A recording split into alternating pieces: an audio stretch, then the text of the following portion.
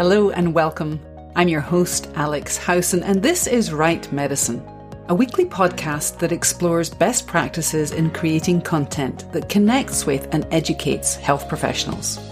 I'm a former nurse and an academic who spent the last 16 years as an independent medical writer and researcher, creating and evaluating education content for health professionals. If your work involves planning, designing, delivering, or evaluating education for health professionals, this podcast is for you.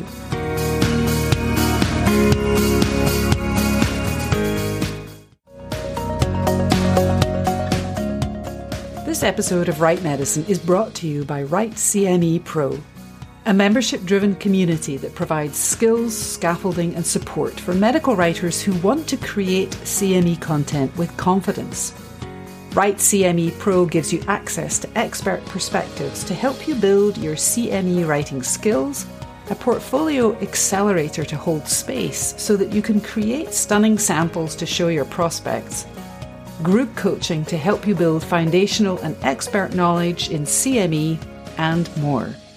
Right CME Pro is a community for people like you who are ready to grow their CME writing niche, or niche, if that's how you say it. See the show notes for more details.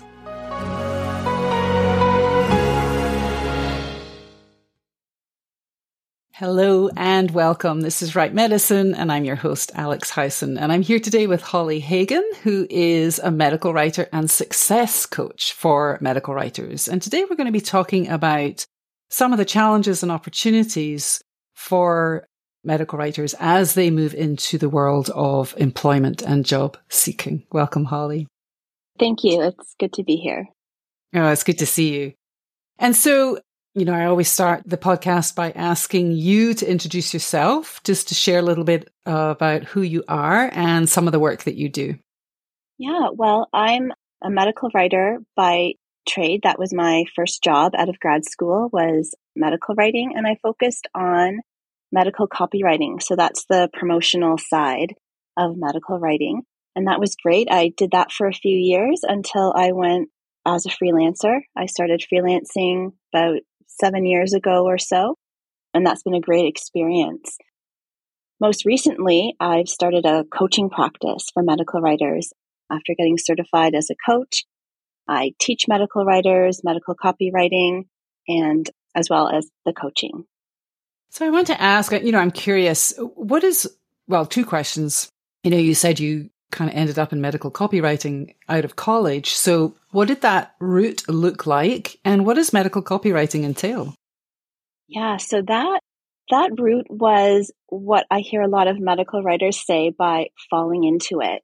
So I knew that I wanted to be a medical writer. I had just heard that there's such a thing as a medical writer. And I thought, well, that sounds good. That's what I want to do. And I would look for job descriptions. Every week or so, I would go on the job boards and look for job postings. And there were very few. There were hardly any. And then one day there was one search result for medical writer. And I did not know what half of the qualifications even meant. But I had decided I was going to be a medical writer. So I applied for the job. And the recruiter contacted me the next day, went in to meet the recruiter, had a series of interviews at the agency, and I was offered the job as medical writer. And that was a really great experience overall. What I didn't realize was that I was being hired into an advertising agency, and they wanted actually a medical copywriter to work on their brands. So I had a lot of on-the-job learning about the advertising industry. But what my employer really liked was that I had knowledge of the medical side of things and that I would be able to interpret scientific documents, and then they would teach me how to bring that into an advertising environment. And so what was it about medical writing that attracted you? Because you said you knew that's what you wanted to do. And it sounds like maybe your undergraduate experience or your graduate experience provided you with this foundation to be attracted to medical writing in the first place. Yeah, well, throughout grad school, I'd had opportunities to write papers for coursework, but also to co-author research papers. And I really liked being in the document, like in the Word document, putting together content and stories and presenting the work. I really liked that.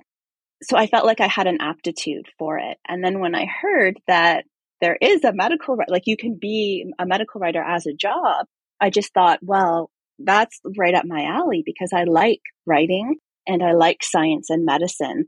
And that's how it started for me. I love that description of being in the document, a good place to be, because that's how you feel when you're writing, right? You are in a place. You are in a place surrounded by words and text, and there's a kind of tangible element to it. So I really appreciate that description. You mentioned that you got a lot of on-the-job training. What advice did you find most helpful at the beginning of that medical writing journey? So for me in medical copywriting, I found that I was really getting into the weeds or into the molecular interactions of the product in the body, like the pharmaceutical product and how it interacted.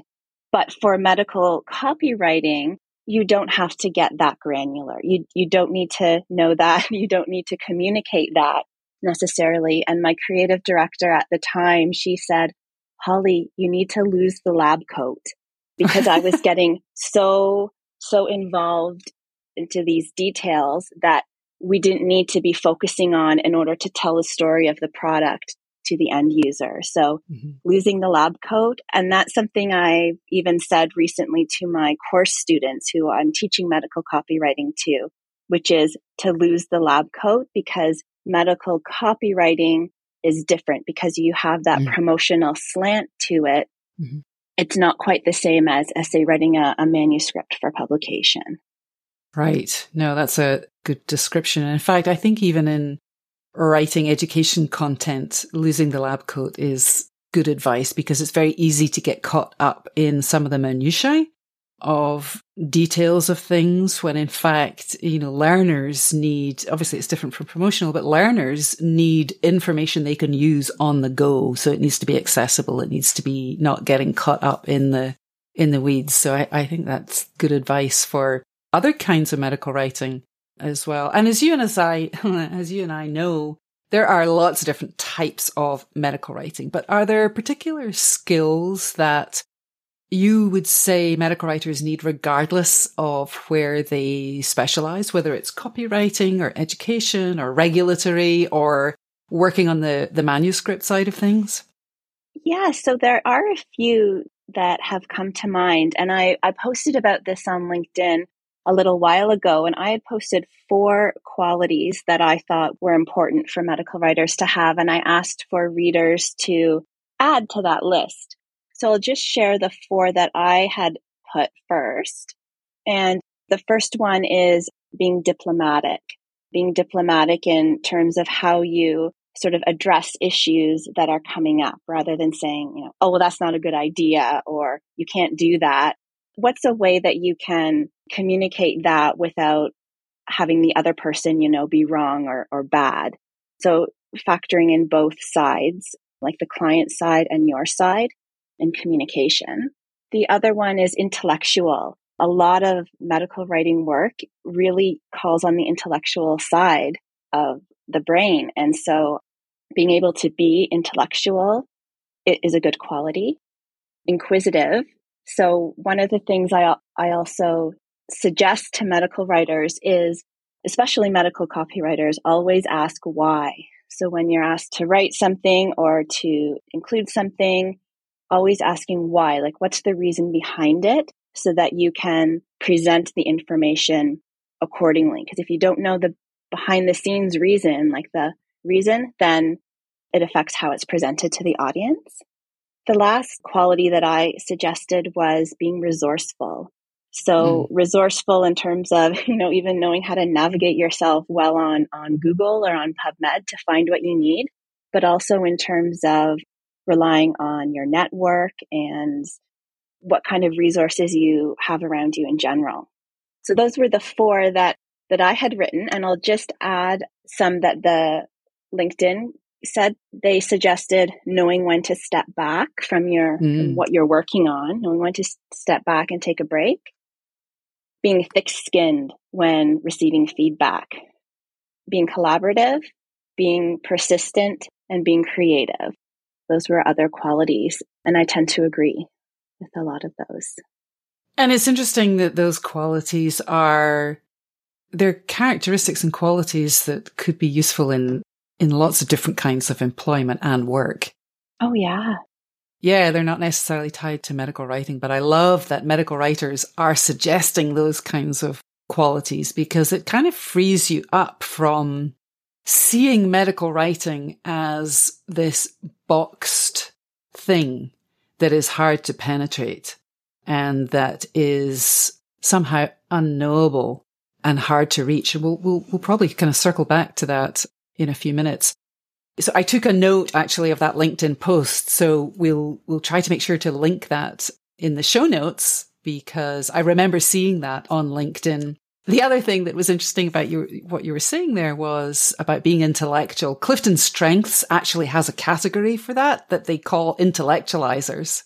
And I'd never heard that as a noun before, but I kind of like it. And I think absolutely a lot of medical writers, we kind of live in our heads in one way or the other, but we like to make connections between different kinds of things, different kinds of information. And that feeds into what you were saying about resources and being resourceful and creative and using different kinds of resources. Are there particular resources that you find help you be creative? And are there resources that are, outside the usual scientific and clinical places that we look for resources in medical writing? Yeah. So in terms of resources for assisting with creativity, I always ask my clients for previous examples that their clients were happy with. So even if it's on the same brand or on a different brand, but just to see a sample document of something that the client liked, that can increase the creativity level because I know the framework already of something that was liked and approved by the client. So that's something I encourage writers to do is ask for an example of something that the client liked. Even when it comes to ad board reports or anything like that, just seeing that example can often be that springboard for further creativity. That's good advice. There's also something about having a set of boundaries to push against, having that known quality to push against when you're in creative thinking mode. Yeah, because I know you mentioned, like medical writers almost sort of being seen as being in a box. But at the same time, if you are in that box, it's so wide and big that it's nice to have at least some kind of framework to contain the thinking. And I think that's what an example of another project can really show. Yeah, no, absolutely. Particularly when you're talking about people who are in the Clifton Strength description, intellectualizers, the connections that you could make can make a project really expand into something that is a little bit uncontrollable sometimes. And I think we've all been there. We've gone down the rabbit hole or many rabbit holes. You've worked as an employee and as a freelance writer, and you run your own business. When people are at the beginning of their medical writing career, are there different considerations depending on whether you're kind of focusing on, the freelance route, as I would say, versus the employment route, particularly in terms of, the qualities that you were talking about or the kinds of skills that people should be thinking about cultivating?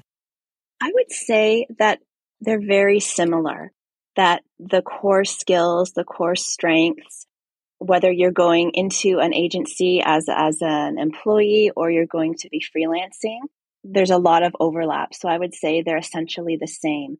There might be some additional qualities as a freelancer that you would have to factor in, such as the whole business side of things, invoicing, networking, and getting that consistent flow of clients.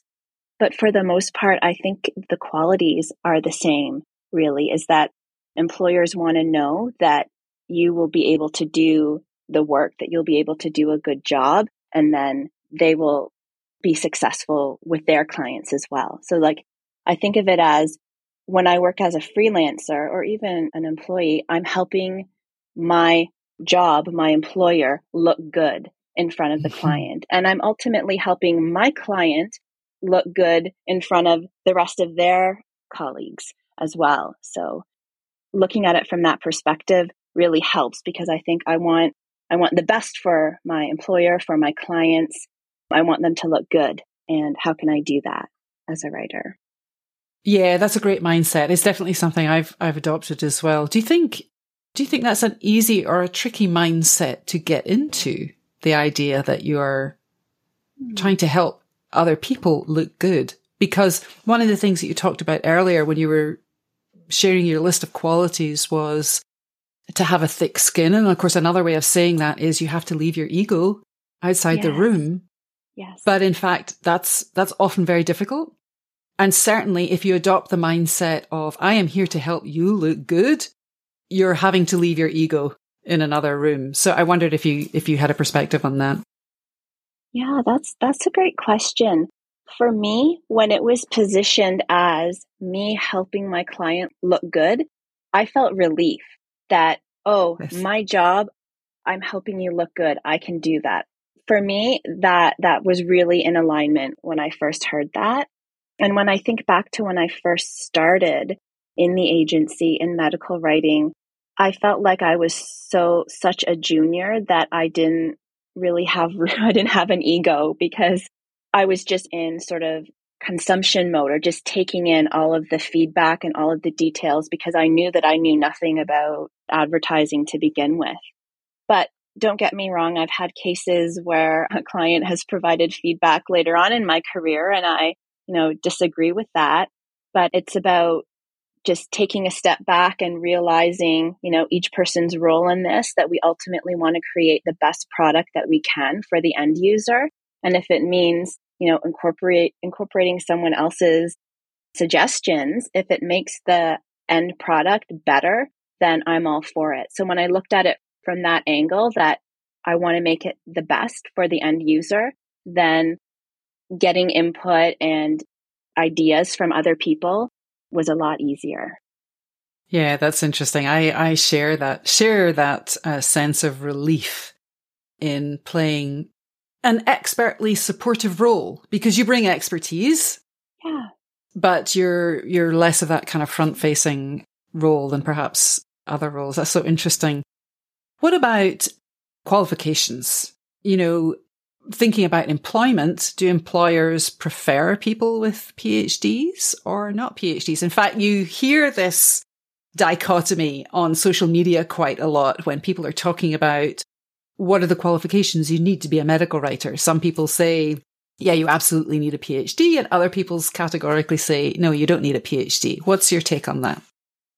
That's so interesting, because those are actually opinions from people. So people are sharing their opinion, whether they know it or not, that you need a PhD or you don't need a PhD. The fact might be that, this company X, has on its job description that a PhD is required. So that might be a fact about that company. But in general, needing a PhD or not needing one is an opinion. And when I find that it can be really powerful to be able to separate out the facts from opinions when it comes to your job search, and thinking about what is the opinion that you want to have, or what will be the opinion that will be the most beneficial for you to have going into your job search. So if you're going into your search believing that medical writers need a PhD and you don't have a PhD, well, then you're not setting yourself up for success.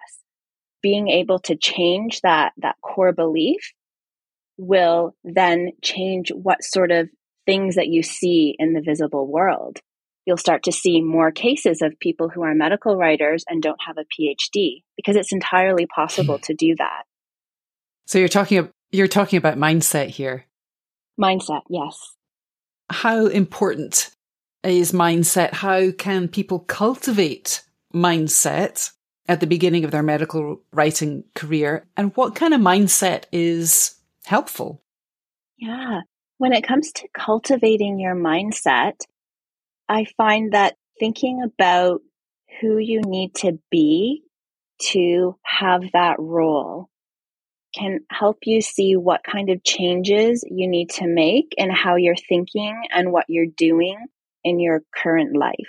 So when you think about getting that full-time role, and let's say you don't have a PhD and you think that one is needed, who do you need to be in order to get that role? What do you need to believe in order to get that role that people say you can't get unless you have a PhD? Well, one thing you would need to work on that, on changing that belief that you can, and look at other aspects. What would that medical writer be doing? Who would they be networking with?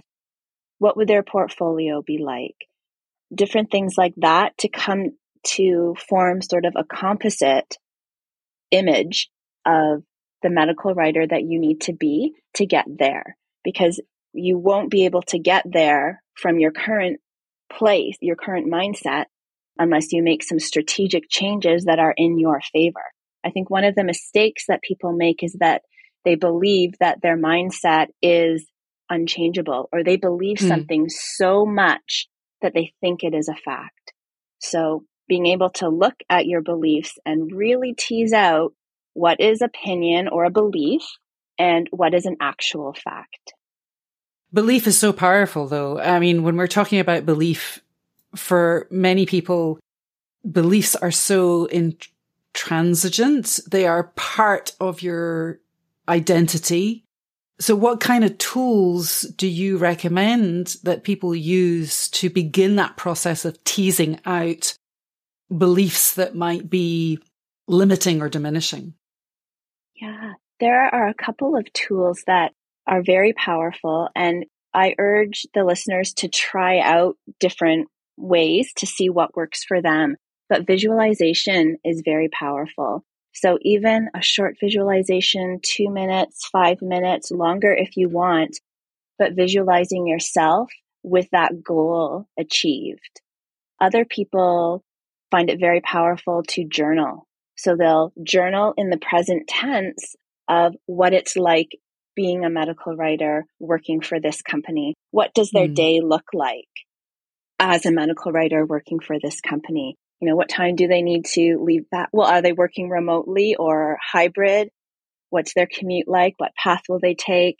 Thinking about all of this and journaling it out can also be really helpful in terms of making those shifts. And that approach to journaling takes you very much into affirmation territory, especially when you're kind of phrasing things in the present tense. Yeah. I am. That's right. And that's so interesting. What about building a personal brand? Because this is something else that people talk about a lot, especially on social media. How important do you think building a personal brand is, and what does that entail? I think building a personal brand is important by putting in that deliberate thought or intention to it.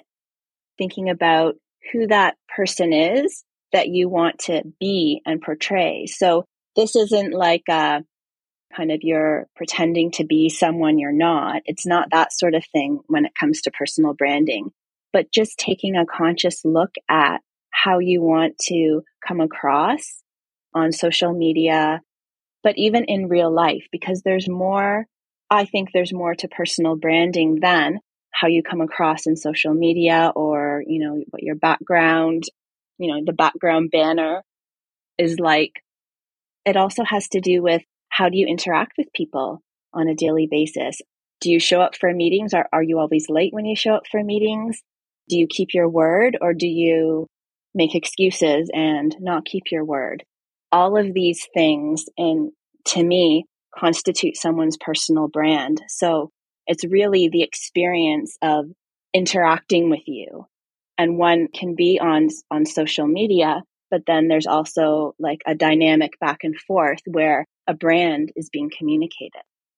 And how do you suggest medical writers begin the process of thinking about and cultivating a personal brand? And before you answer that question, I just wanted to, what is so interesting about the way you describe brand is, and the language that you use, intention, showing up, qualities, these are all part of civic character.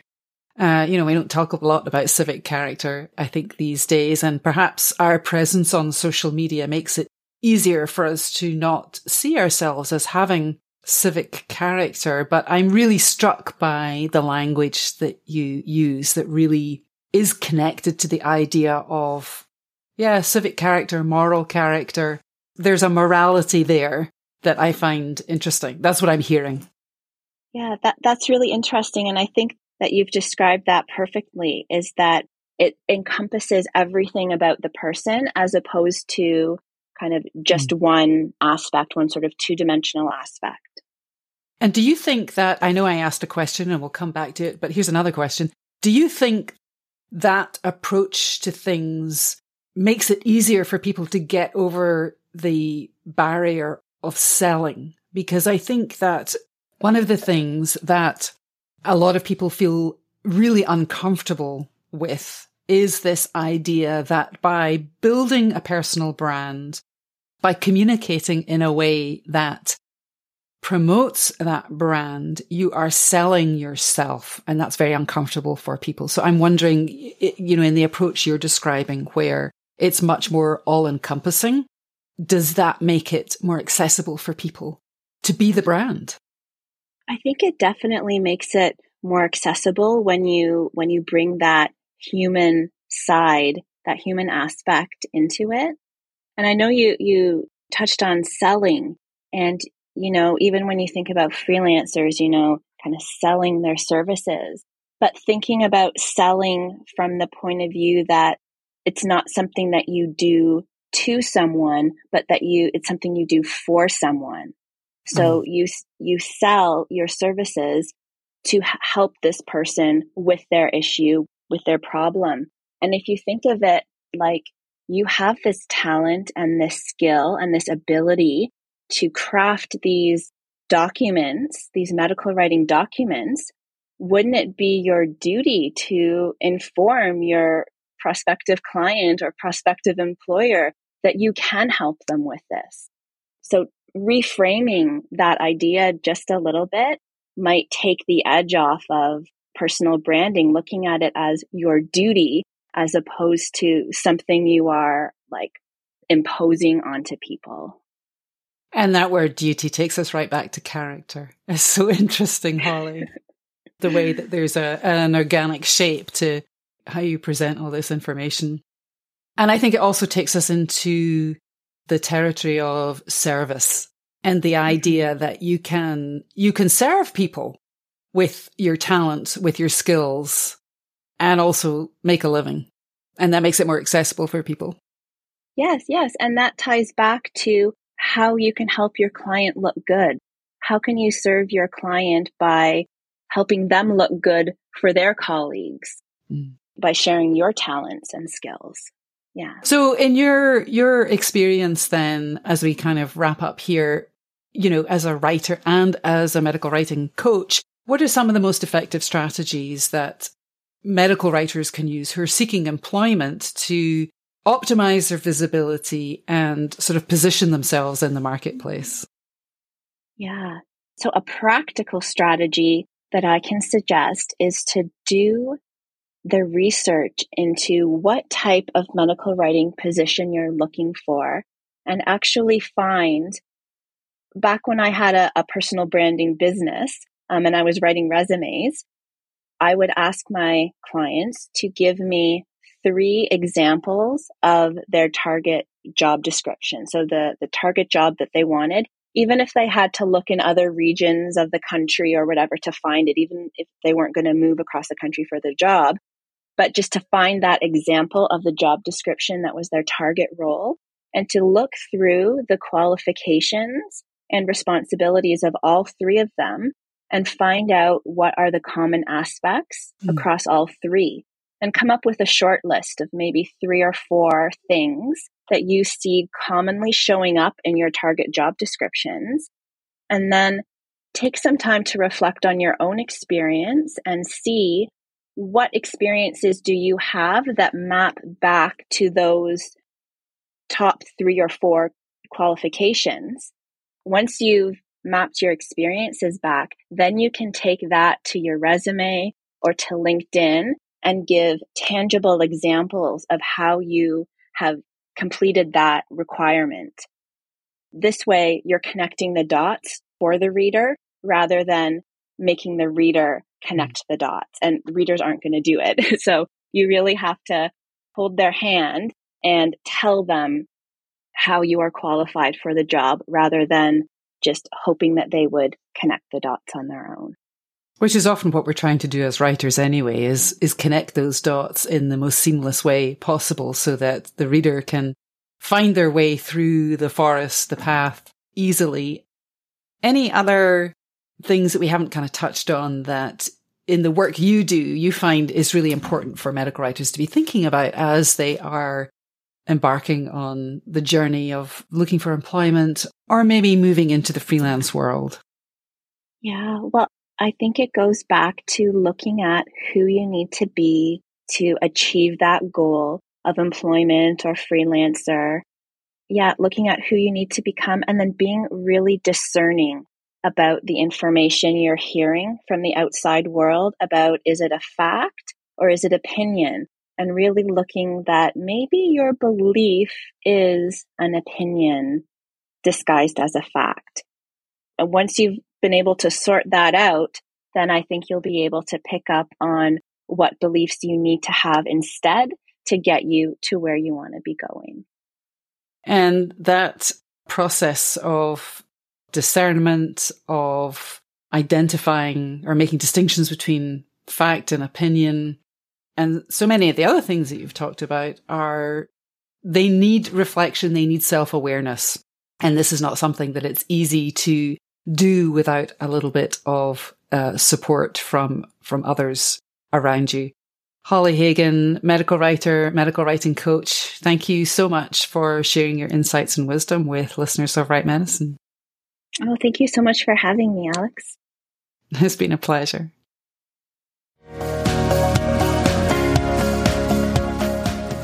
If you're like me and see yourself as a lifelong learner who loves connection with other CME professionals, come and check out what Right Medicine offers in terms of community and courses. And I'd love to hear from you what you're interested in learning more about on the podcast. And if you like the podcast or a particular episode, consider writing a review on Apple Podcasts or share with your colleagues and peers. There's a link in the show notes to help you do all of these things. See you next time.